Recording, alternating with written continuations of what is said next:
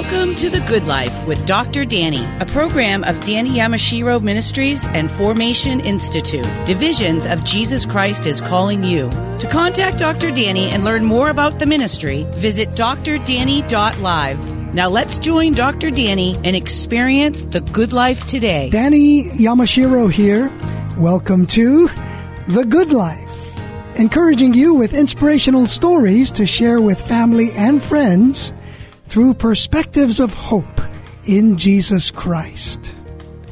What does race have to do with discipleship? How is it that getting to know Jesus better is to go deeper with Him in our racial challenges? Have you heard of racial discipleship? This is the story of Michelle Sánchez. As she shares from her heart, what emerges is that her focus is about your story. Let's open our hearts as she invites us on the journey of racial discipleship.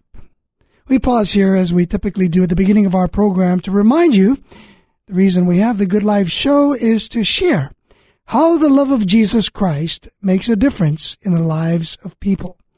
I'm talking about the love of Jesus so strong that He died on the cross for your sins and mine.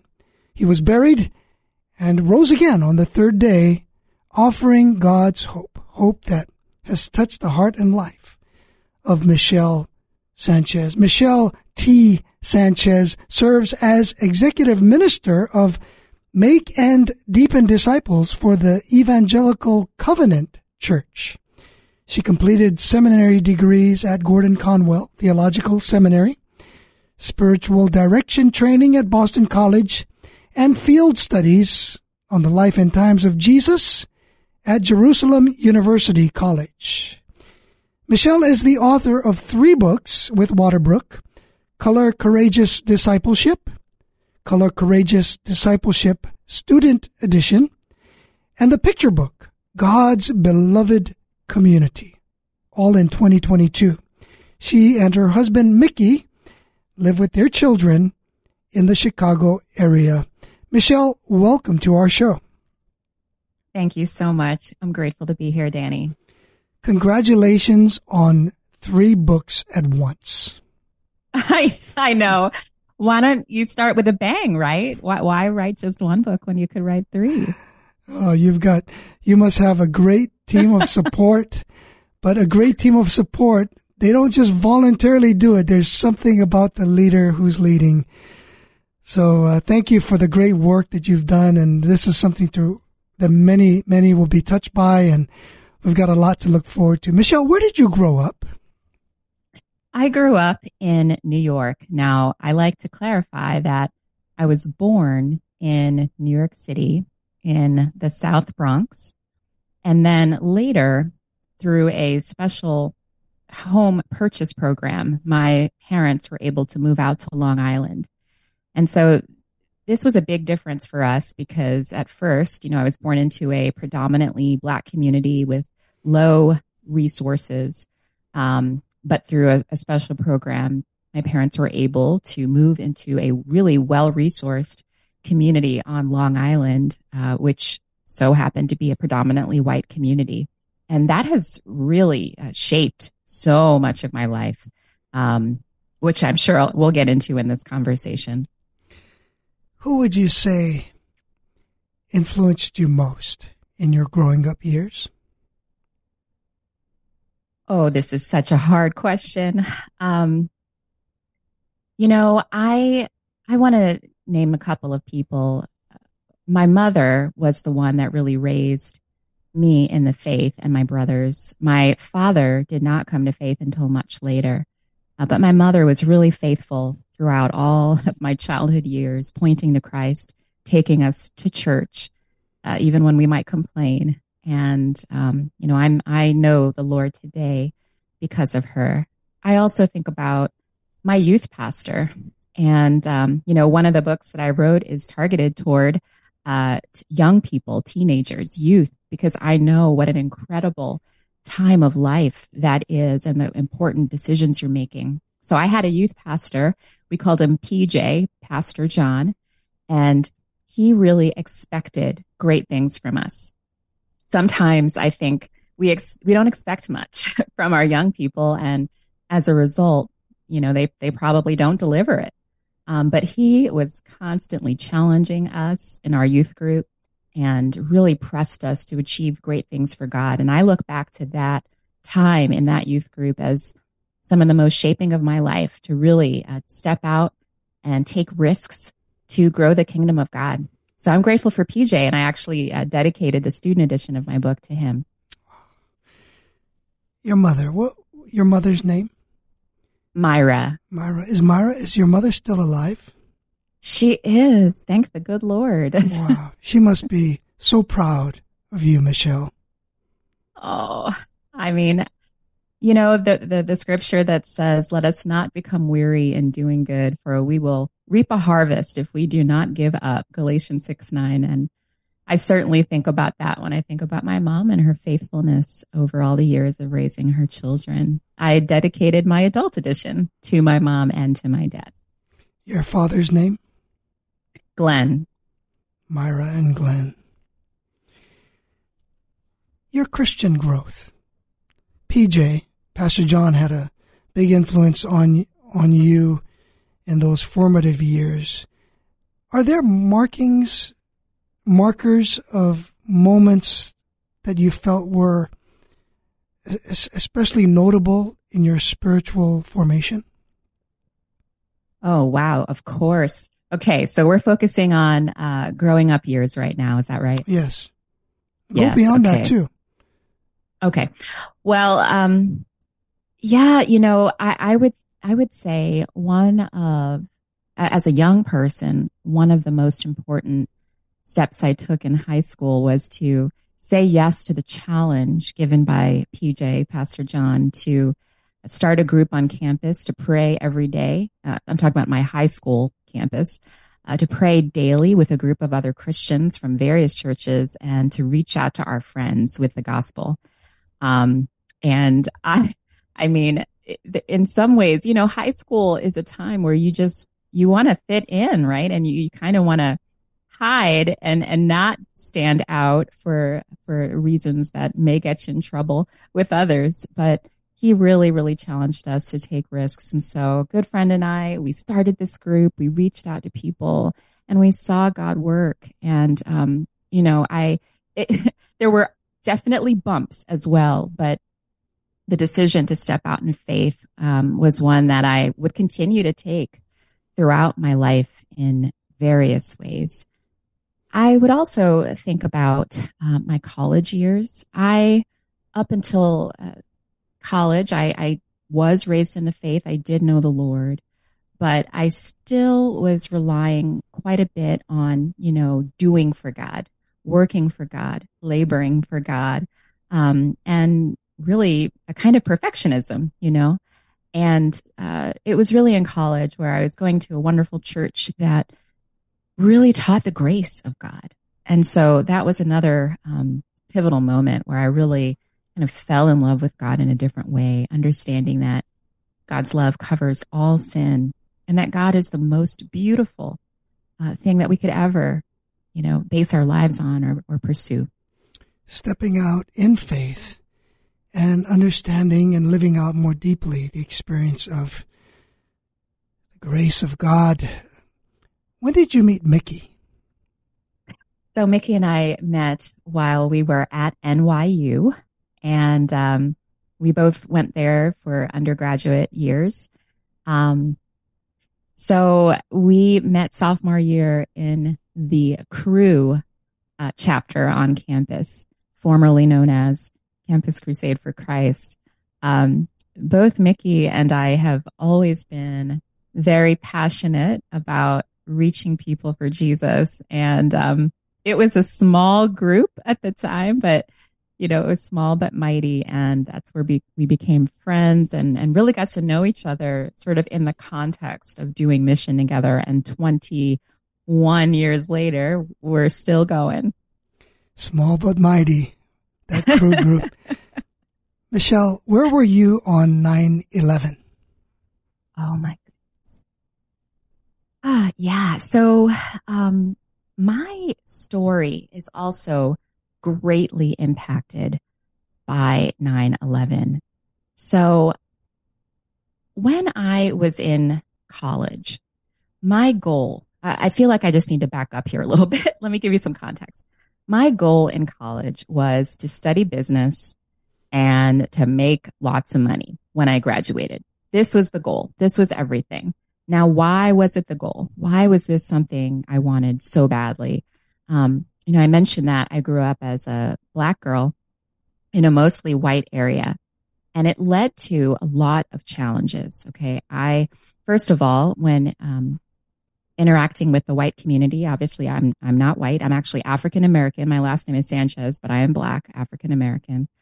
And obviously I'm not white, couldn't fit in there. And I also didn't have the kind of resources that many around me did. So I always felt like I didn't have enough. And, but then also I wasn't fully accepted by the Black community because I was doing well in school. I was mostly in kind of the advanced with white kids and talking like them, and acting like them. So I really, experienced some bullying and some really difficult challenges growing up. And at the end of the day, I said, I got to get out of here. And I think the way to do that is to make money and to have what others have and to succeed in the world. Now, I also believed in Jesus. Okay. It was kind of both.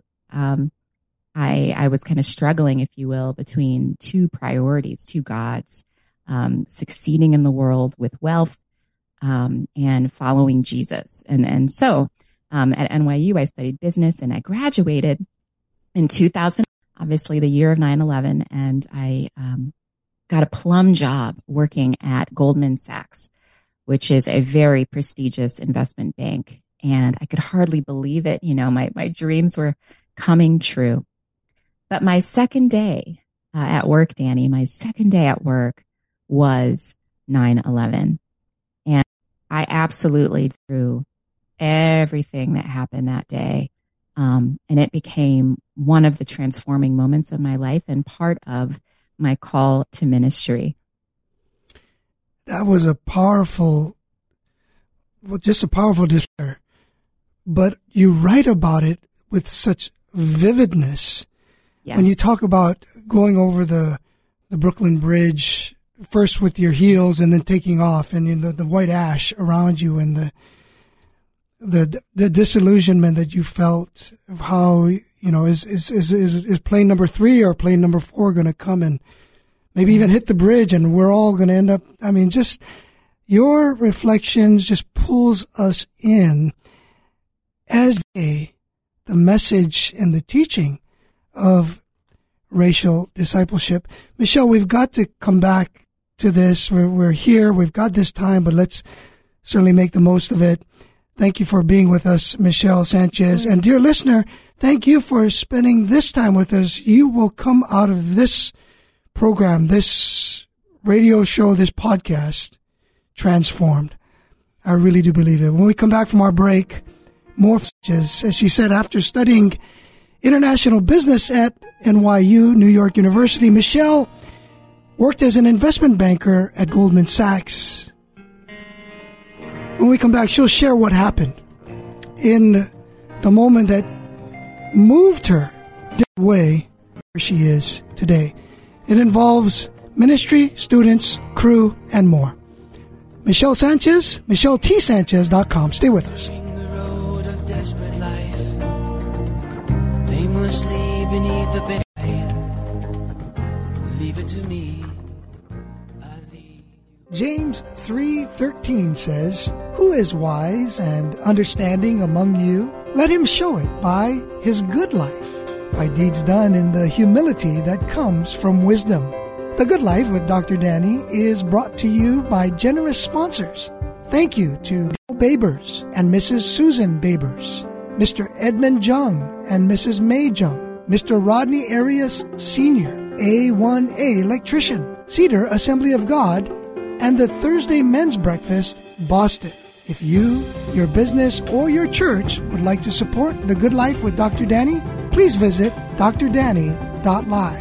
Join our partnership team. That's drdanny.live. Thank you.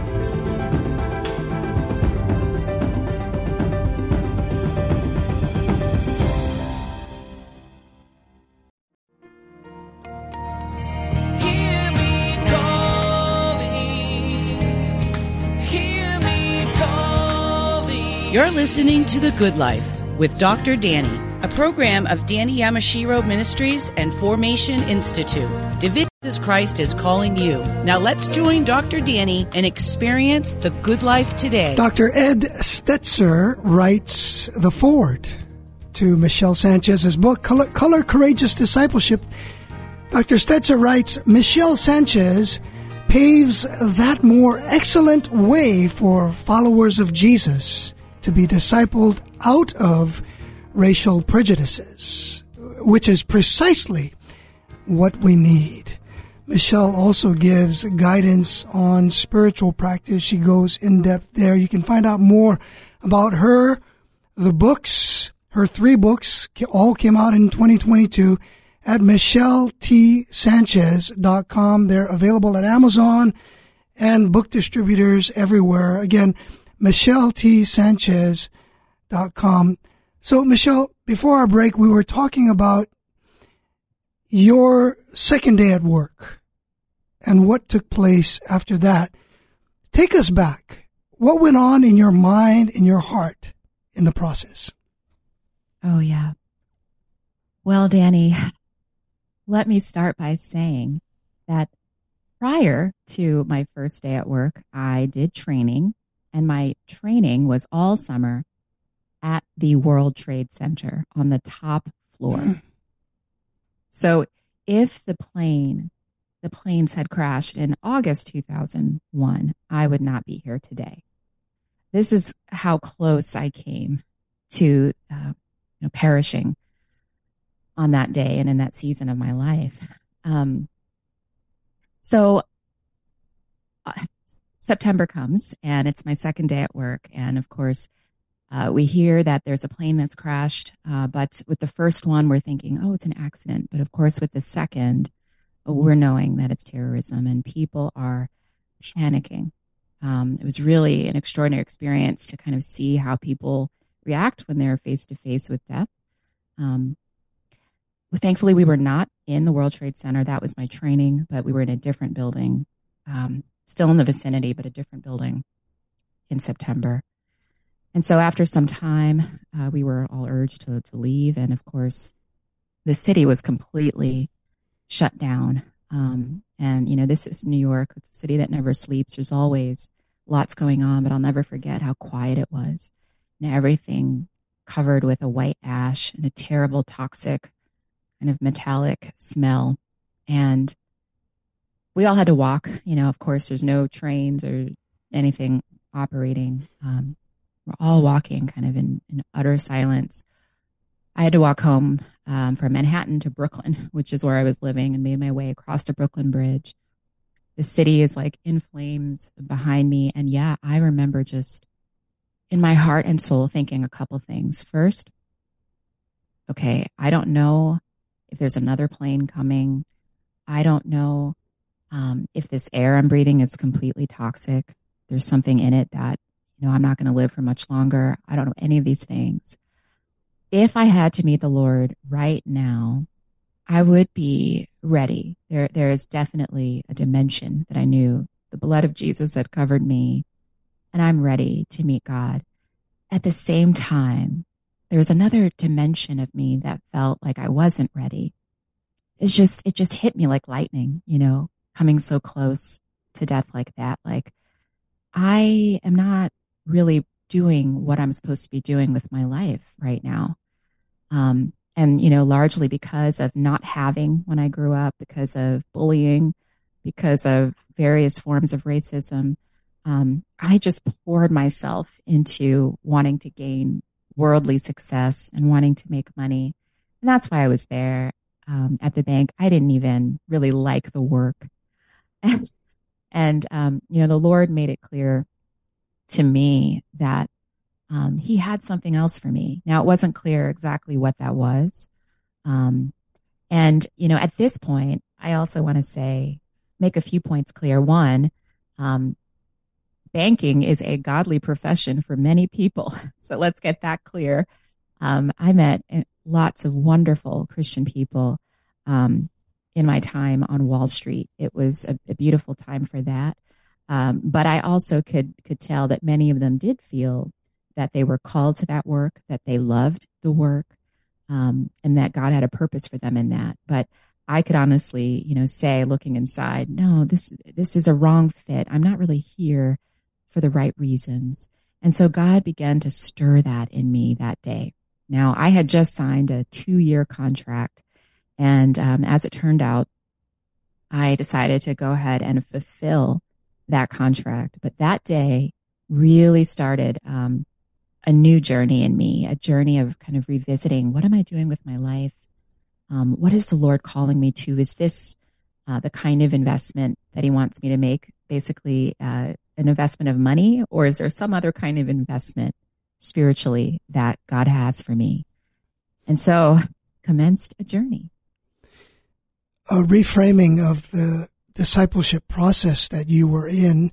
In Matthew 4:19, Jesus gives an invitation to his disciples. Yeah. There are elements of discipleship that you talk about in Color Courageous Discipleship.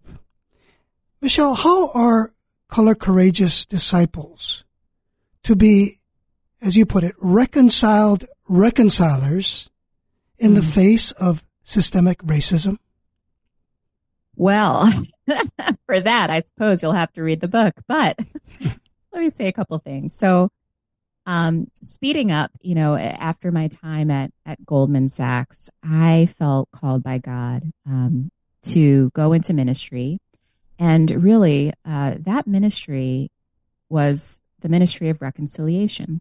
It started sort of in the dimension of reconciliation with God. And I went back to Cru, joined Cru, launched a new ministry, and led many to Jesus. That is the dimension, kind of the vertical dimension, reconciliation with God. Over time, though, God really helped me to see, well, God is not only interested in reconciliation with him, but he's interested that we might be reconcilers with one another, that we might, in Christ, bring together people that have been divided for one reason or another.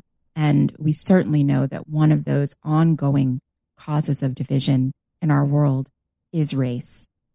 And so I think the first step to becoming a color courageous disciple is to understand that we don't just need one kind of reconciliation in this world, right? We don't just need to be reconciled with God. That's where it all begins. And to me, it is still the most foundational. Of course, without God, we're nothing. Without the Lord Jesus, we have power to do nothing. But once we are following Jesus, we also are to join him in his kingdom reconciliation work, which is holistic, which is beautiful. When Jesus was here, he called people to the Lord, and he also brought healing, and he lifted up the marginalized and the hurting, and he did justice. These are all Jesus things, right?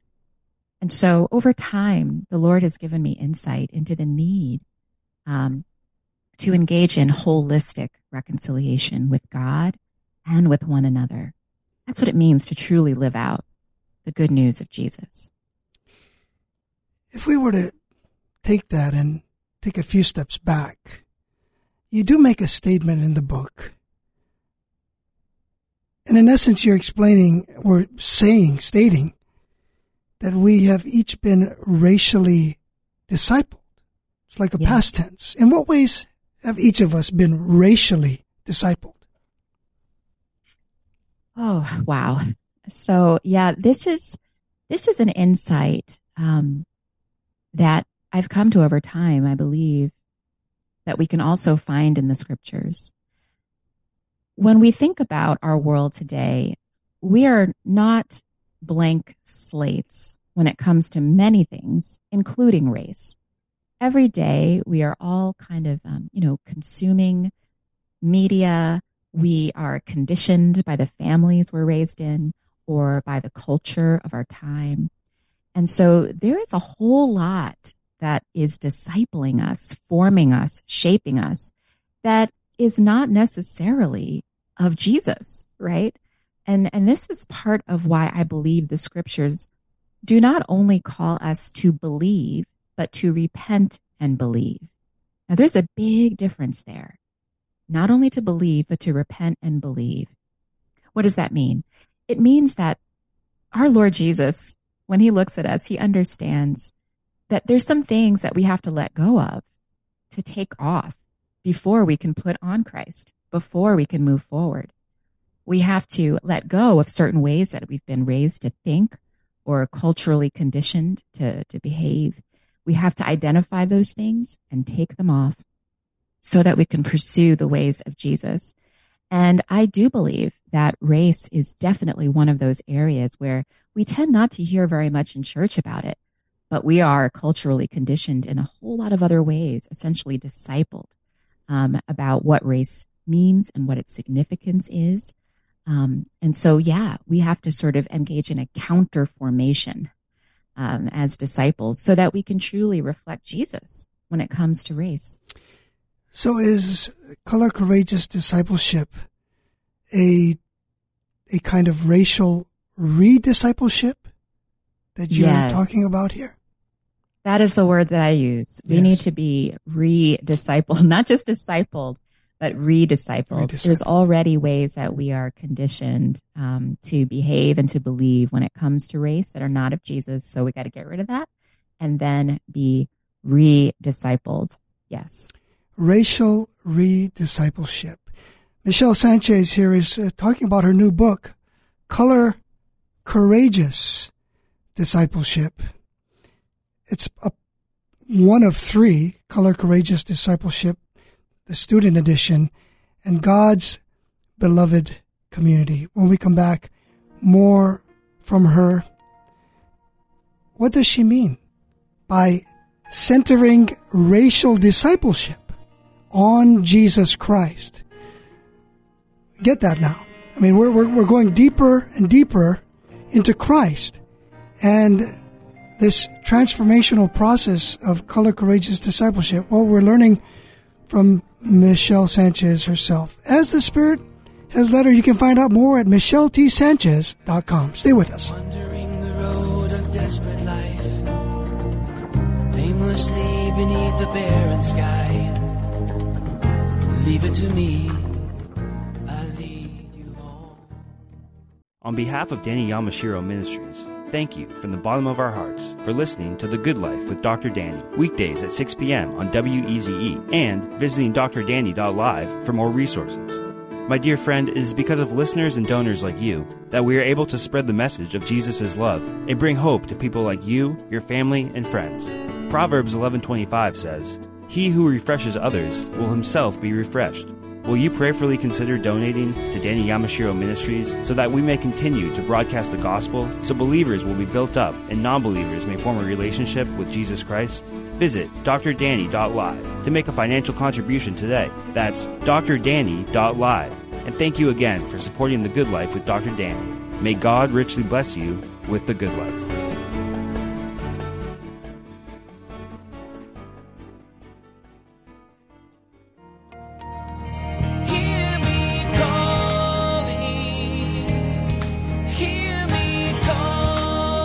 You're listening to The Good Life with Dr. Danny, a program of Danny Yamashiro Ministries and Formation Institute. Divisions of Jesus Christ is calling you. Now let's join Dr. Danny and experience the good life today. Color Courageous Discipleship. Follow Jesus, dismantle racism, and build beloved community. Written by Michelle T. Sánchez. She joins us today. She also served with the Institute for Bible Reading as well as the Lausanne Movement, which exists to connect influencers and ideas for global missions.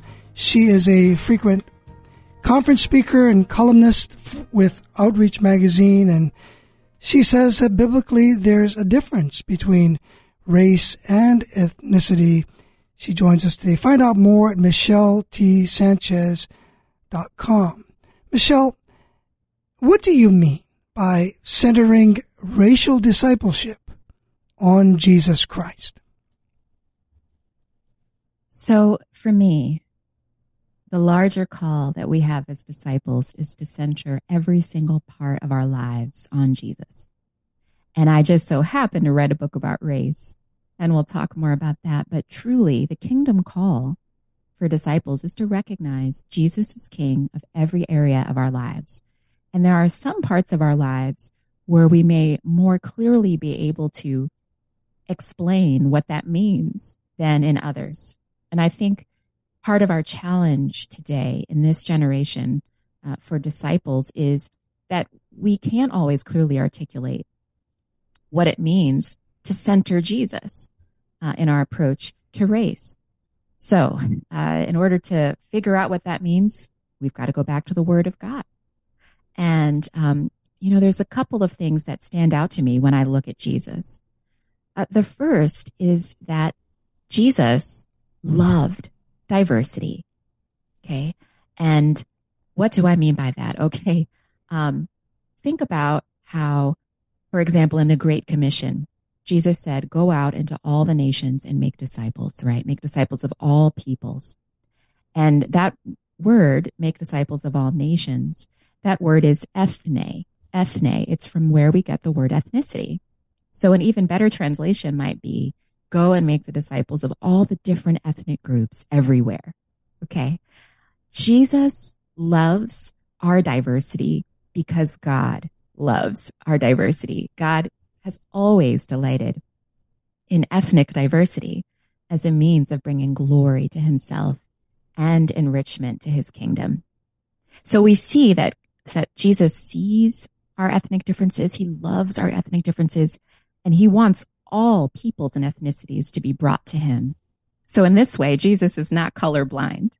He's color courageous. Second, what we see when we look at Jesus, though, is not just this love of diversity, but a call to justice and to raising up the marginalized. Jesus's teachings and stories, if you really listen carefully, are not colorblind either. They're actually very colorful, and they involve a lot of different kinds of people. So, for example, in the story of the Good Samaritan, Jesus lifts up a racially despised outcast as the hero of the story, which is amazing in that time and place, right? And it's actually the majority Jewish culture that he kind of puts in second place in that story. Or in other cases, we see, one thing that's kind of funny to recognize, Jesus actually never commends his own disciples for having great faith. He never commends his own disciples for having great faith. In fact, he rebukes them for having little faith. Who does he commend? They're ethnic outsiders. So he commends a Syrophoenician or Canaanite woman, again, this ethnic outsider, for her great faith, and a Roman centurion, right? So we see how Jesus is constantly seeking to make connections with those who are ethnically or racially marginalized in some way, to call attention to how this is not God's will for us, and to really dismantle every form of racial oppression that might exist in our world. As we take that reflection and think about today, you write about awakening to our moment. Say more about that. Oh, my goodness, yes. Well, I believe that every generation needs to awaken to its moment. What are the particular challenges that we face in our time, right? I mean, there's a reason why you and I are alive in 2023, following Jesus. And there's particular things that he wants us to do in our time. And so we've got to open our eyes and see. The scriptures talk about the men of Issachar who understood their times and knew what Israel should do. And so we want to be the same. There's many, many different applications for this in our moment, but yes, one of them does relate to race. I was astonished when I read in the New York Times that the racial protests that we experienced in 2020 were even more numerous, were larger than the racial protests of the 60s. Can you believe that? When I think about the racial protests of the 60s, I'm thinking they're pretty large. That's right. But actually, in 2020, the number of people, the people that came out in the millions of every racial background far surpassed anything that we saw in the 60s. And so we do need to acknowledge, wow, we are in a moment. We have made plenty of progress, absolutely, plenty of progress in the civil rights era. For example, there are very few racist laws, or I should say blatantly racially unjust laws anymore. We don't have Jim Crow anymore. But yet we're still experiencing lots of inequity and various forms of racial injustice.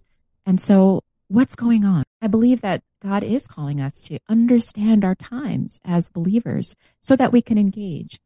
When I think about the 60s, Danny, and 70s, I think with much gratitude at how it was people of God who really led the way in so much of the progress that we made. They understood their times and they called people to respond so that we could develop a beloved community, as Martin Luther called it. And I would love to see the same thing happen in our time. Our times have changed. Our challenges have changed. But the work of the disciples, of us, to continue to build beloved community, to advance the kingdom, to bring racial justice as much as we can, that work still remains. You mentioned community just now. You're speaking about equity. Michelle Sánchez, how do you define biblical equity, and how important is community? Oh my goodness. Okay. Yes. Biblical equity. So one of the things that I think is helpful is, first of all, just to understand that, yes, I think that most of us today equality and experience equality in the sense that we're all created in the image of God. These days, we all have, equal rights under the law. And so that is not, in question. Equality really isn't in question. What is in question is equity. And what's the difference? Equity means, well, let's take a look at how people in our city are faring. How are different racial groups doing? Are our institutions, our policies, and our programs serving everyone equally well? What are the outcomes that we're experiencing? And when we look at our society from those measures, we'll see that for whatever reasons, there still is a huge difference in people's experiences in our country, the color of your skin. And for example, one very obvious example would be education. So we no longer have a segregated school system, of course. And yet our schools are very much still segregated by race. And as it turns out, recently a measurement was taken that schools that are predominantly white receive $3 billion more than schools that are predominantly minority in our country, $23 billion more. And hopefully it goes without saying that that kind of difference in what we invest in our children by race is resulting in a racial inequality in the quality of education that they receive and in how they fare afterward in their lives, right? So there's something about our educational system, again, just one example, that is still producing racial inequality. What can we do about that, right? This is something that I believe disciples should care about, and I believe that our God cares about. And how is that how is community to make a difference in that. And education is just one area. There are many other areas that you explain with clarity and graphics. How important is community? All right. So one of my favorite phrases of all time, phrase "beloved community" by Martin Luther King.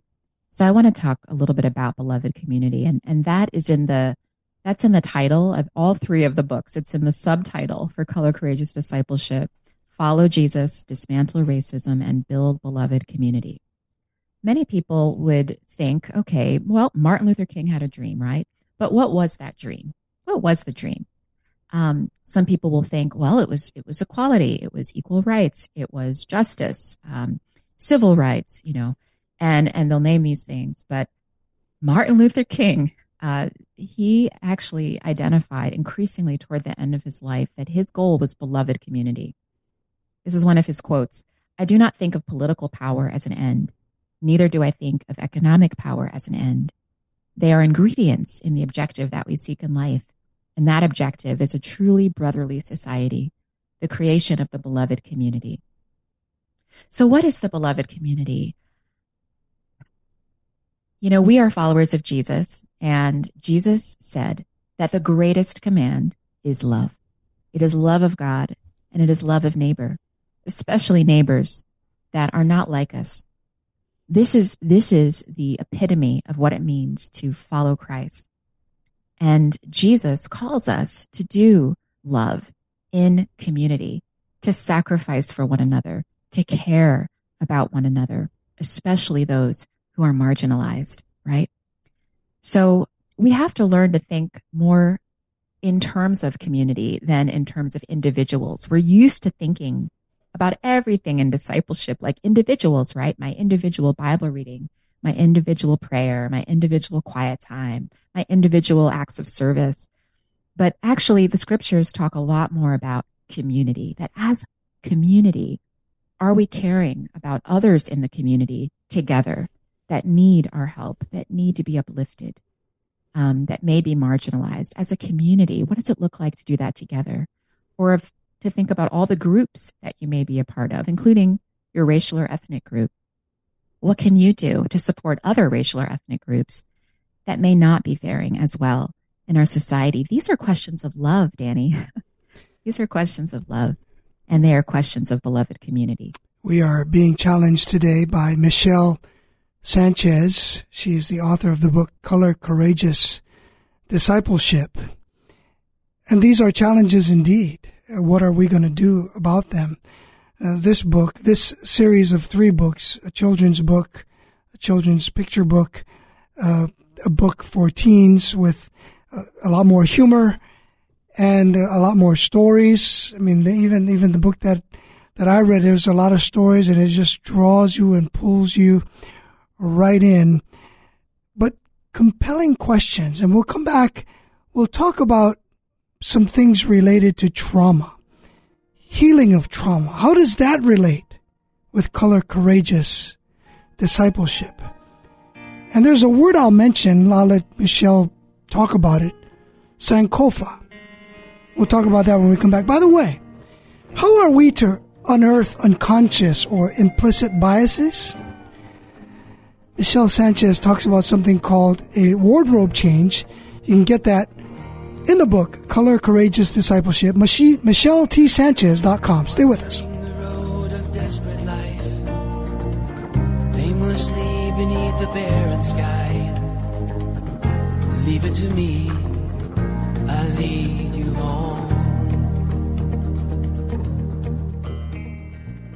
So afraid.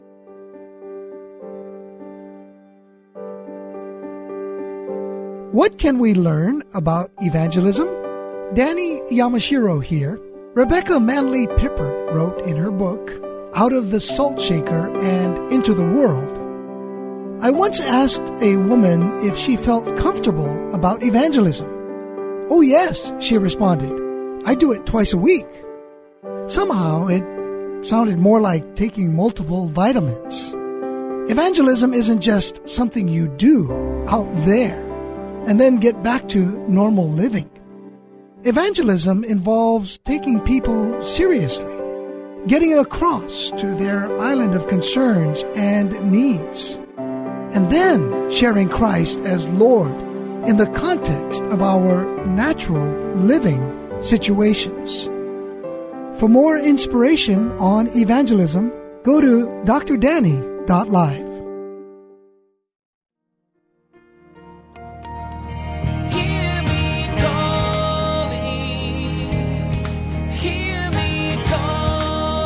You're listening to The Good Life with Dr. Danny, a program of Danny Yamashiro Ministries and Formation Institute. Divisions of Jesus Christ is calling you. Now let's join Dr. Danny and experience the good life today. Michelle Sánchez serves as Executive Minister of Make and Deepen Disciples for the Evangelical Covenant Church. It's a vibrant multi-ethnic denomination of more than 900 congregations throughout North America.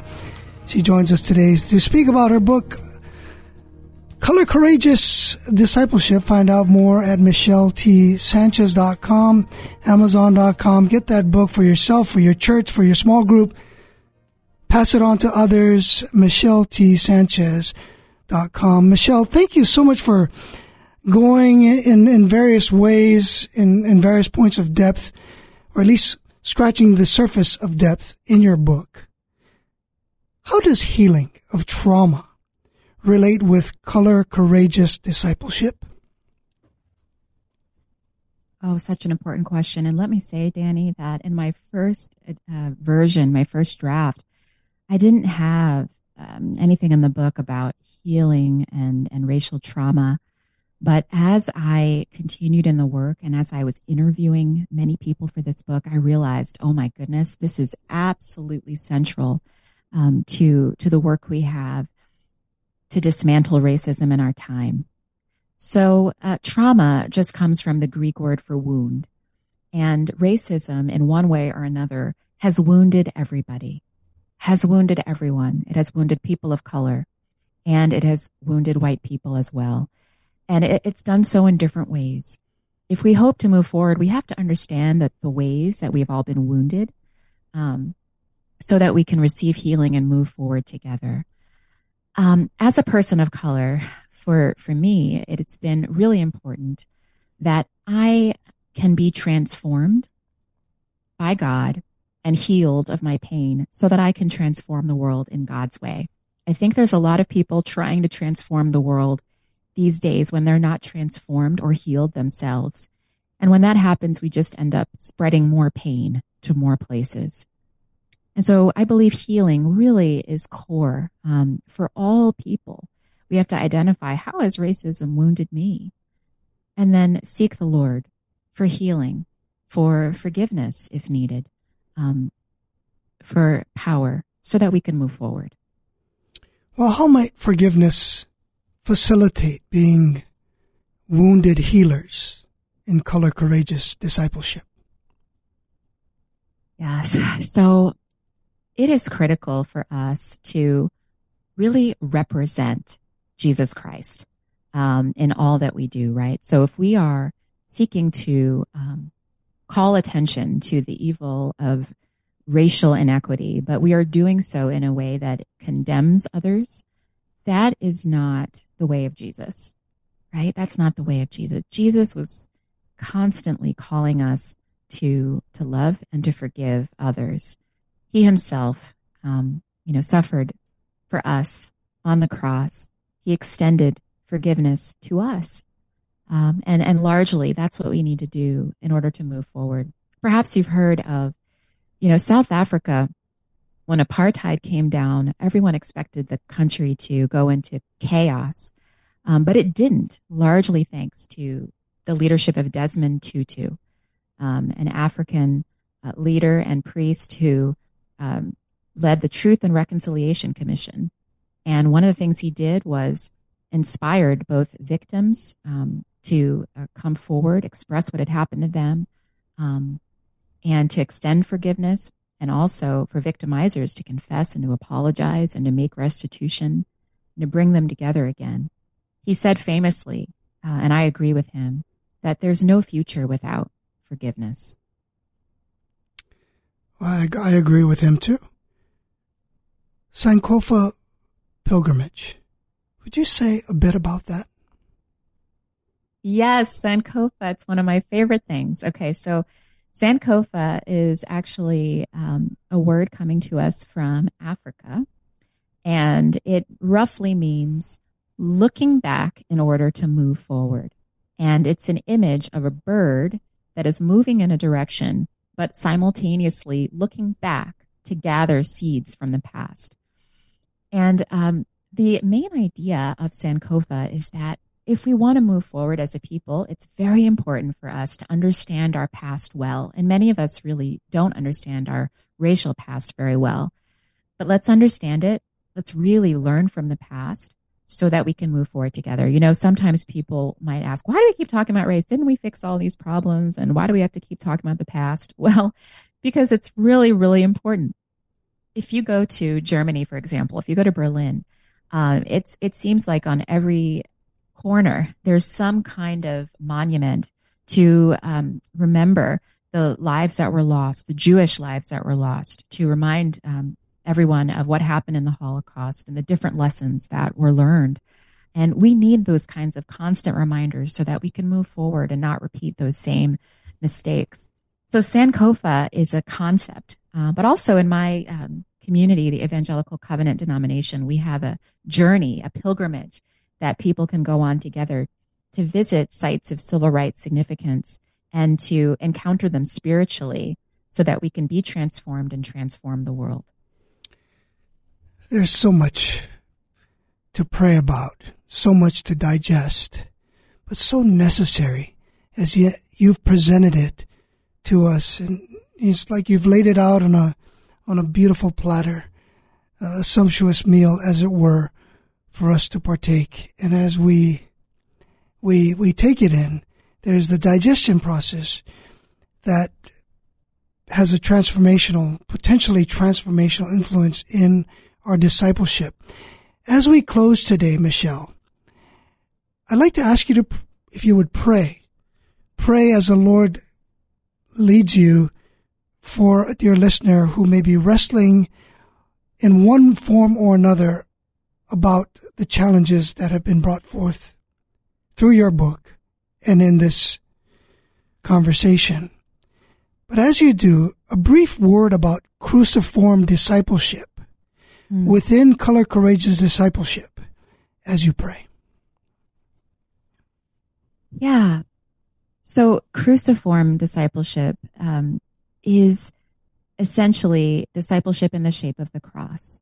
As Christ followers, we're called to love like Jesus with agape love, which means that we are called to not only love others in ways that feel comfortable, but also to suffer and sacrifice for the joy set before us in Christ. And as we do, God's promise to meet our every need.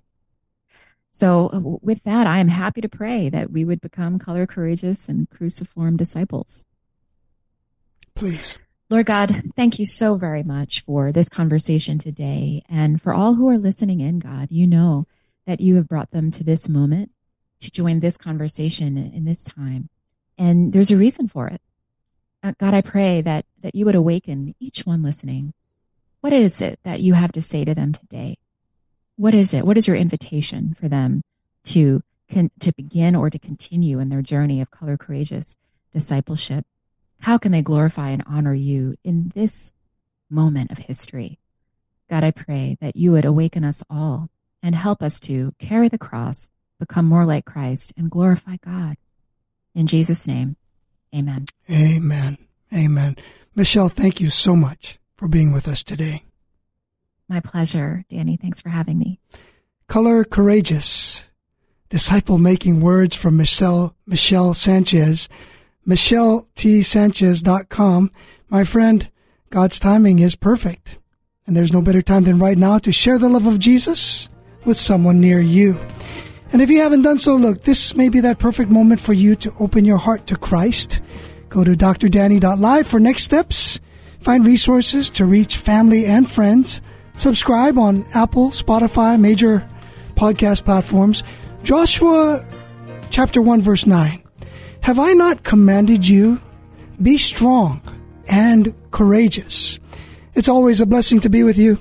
Thank you to Michelle Sanchez, michelleTsanchez.com. Until next time, along with my producer and creative director, Brian Torres, social media director, Luke Yamashiro, and guest coordinator, Jan Yi, I'm Danny Yamashiro. Remember, the Lord is with you as you share the love of Jesus with someone today.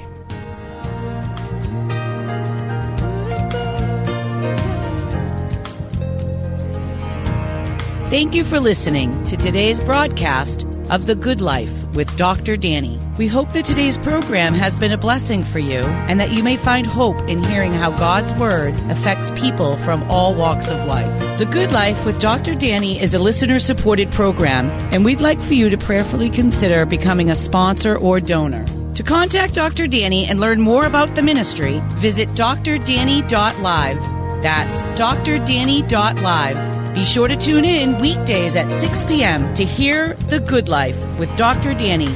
Until next time, may God richly bless you with The Good Life.